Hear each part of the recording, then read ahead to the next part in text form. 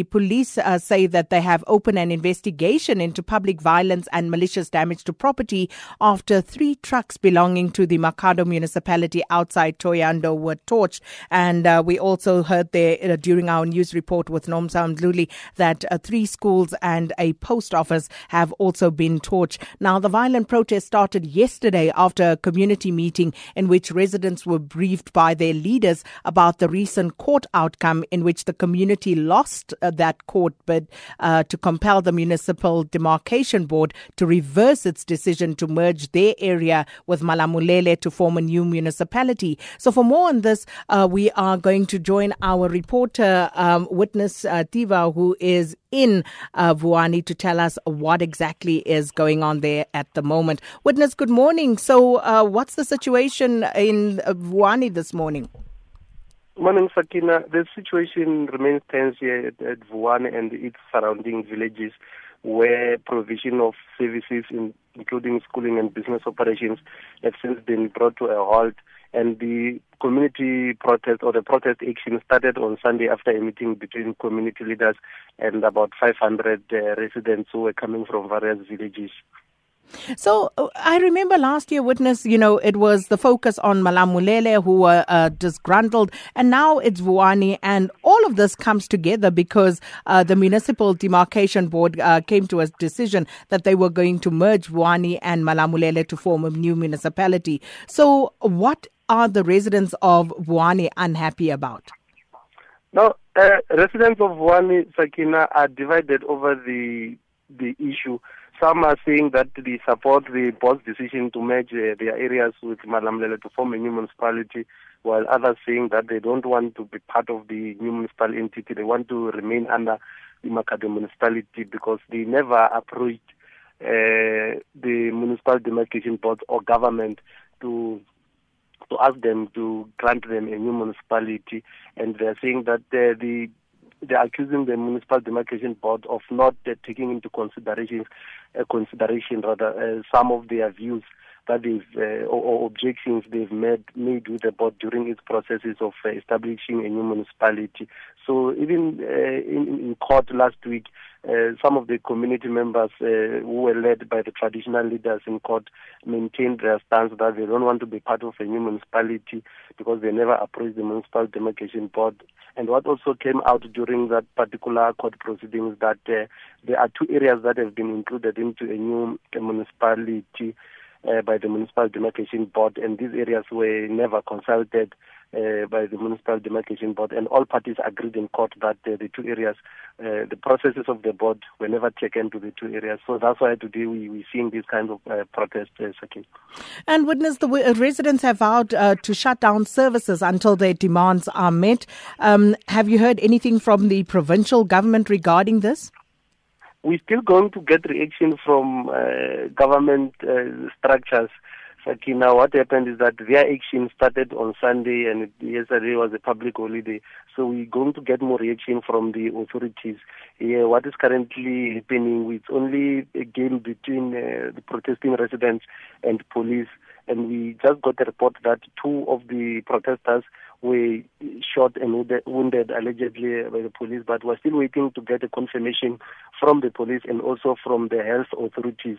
We hear that they've been rushed to the Elim hospitals. So it's a story that we're going to update as time goes on. And then we also understand that 3 schools have been either torched or vandalized, and the post office. So what exactly is going on there? Yes, a total number of 4 schools, Sakina, have been set alight since yesterday morning. 2 have been set alight at Mashau. Mashau is not far from Vuwani, and the other 2, one was set alight at Ekurhuleni and also at Majozi. These are some of the villages that have been affected by the municipal board decision to create a new municipality in the area. And the post office also at Mashau was also set alight. So it's a situation where we're seeing continued destruction of property despite the fact that the police or public order police and other units from the SAPS have been deployed in the area, but such situations are still continuing. And one other thing is that a member of Pro-Makhado community structure that is against the board decision has been arrested. And just finally, witness on the Malamulele side, how has this demarcation board decision been met? No, the residents of Malamulele and its surrounding villages generally welcome the board's decision, and I believe they are playing by the ear to hear as to what will be happening going forward now that the new municipality has been granted, and the court has confirmed that last week that there will be a new municipality existing in the area. So they are saying they welcome the municipality. They can't wait to have such a municipality in their area because they believe that there will be development after this new arrangement. Thank you so much. Witness Steva, our reporter following the story, and he is currently in Vuwani. Let's cross now to the Limpopo government spokesperson, Phuti Seloba, for their side on what is taking place in Vuwani at the moment. Good morning and thanks for your time. Good morning, Sakina. Mr. Seloba, so Witness Tiba just reported there to us that the community is very unhappy, especially about the fact that they were not consulted as a community about plans to merge Vuwani with Malamulele. What's your response to that? Yes, we understand the matter has always been between the residents and the municipal demarcation board, but ourselves as government, we were involved at the level of ensuring that as the engagement continues, we don't have violence, we don't have damage to properties, and we're just concerned now that the community that have shown a level of maturity in terms of taking the process through the courts after the determination by the court. Now we started experiencing these challenges. So we'll be calling the community leaders there and having a session with them so that we ensure that much as they continue to have issues with the demarcation board, let's have that engagement in a very peaceful and in a very mature way, and in ensuring that we don't actually violate other people's rights, particularly people who have a different view around this whole issue. Mrs. Seloba, as you say, the community has been very patient. They've been very mature. They followed democratic processes, took it to the courts, and now they feel like they are not being listened to.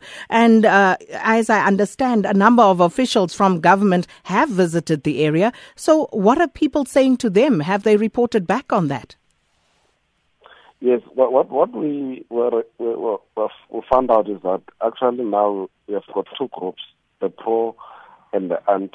So what we're trying to make sure is that the other one that is against the incorporation into the new entity does not actually harass or violate the rights of those that have a different view. That is what we're trying to do, to ensure that at least there is harmony, and those that are still feeling that they've got a strong case, our view as government is that we encourage them to continue following the same processes that they've been following. Particularly if they want to appeal, they should appeal. But in the meantime, let's make sure that there's cooling, let's make sure that people are going to work, and let's make sure that those that are holding different views, we are not damaging their properties. That is the message that we are carrying as government, and we are trying to make sure that at least these people should understand that they will continue to live together beyond this matter. Have you engaged the demarcation board at all? Because, the resistance from the community, consult with the two communities involved. What have been your talks around that? Yes, we interacted with the demarcation board. We are aware that there are two communities that indeed they were not consulted. But, that is a small fraction in terms of the whole matter. And we have been getting reports from them. We've been working with them, and at the same time working with the community. And the leadership of the province will definitely be visiting the area to engage the communities. I mean, most probably this week we will prioritize the issue of Vuwani and ensure that at least we have a calm situation in the area. But Mr. Seloba, how do you say that the public consultation is a small matter? Because it is precisely because people were not heard that we are seeing the sort of violence that is erupting in Vuwani right now. We have got two areas, I think, areas around Masakona. But the other areas have definitely been consulted. The And the demarcation board has actually acknowledged that, and they're continuing to interact with the communities. But what we are having issues with is the violent nature of resolving that matter. We understand that people have got issues, people have the right to raise issues, people need to protest, but let's do that in a very peaceful manner. And amongst all of this, you have school children who obviously won't be able to attend class. Witness Tiba, our reporter, giving us the latest. There are 4 schools torched.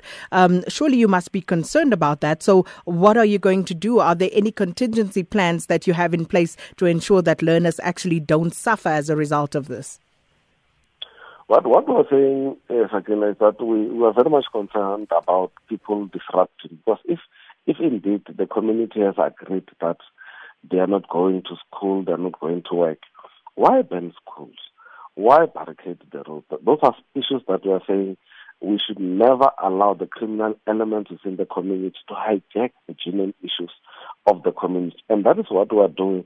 We are more concerned because our stand as the provincial government is that any community that ban their own school or clinic, they will not be prioritized. If we have got 100 schools that we are to build, that community or that school will become 101. We are not going to jump other communities because a particular community is banning their schools, but we will ensure that the rights of those children to free basic education are actually protected. Well, thank you so much, Limpopo government spokesperson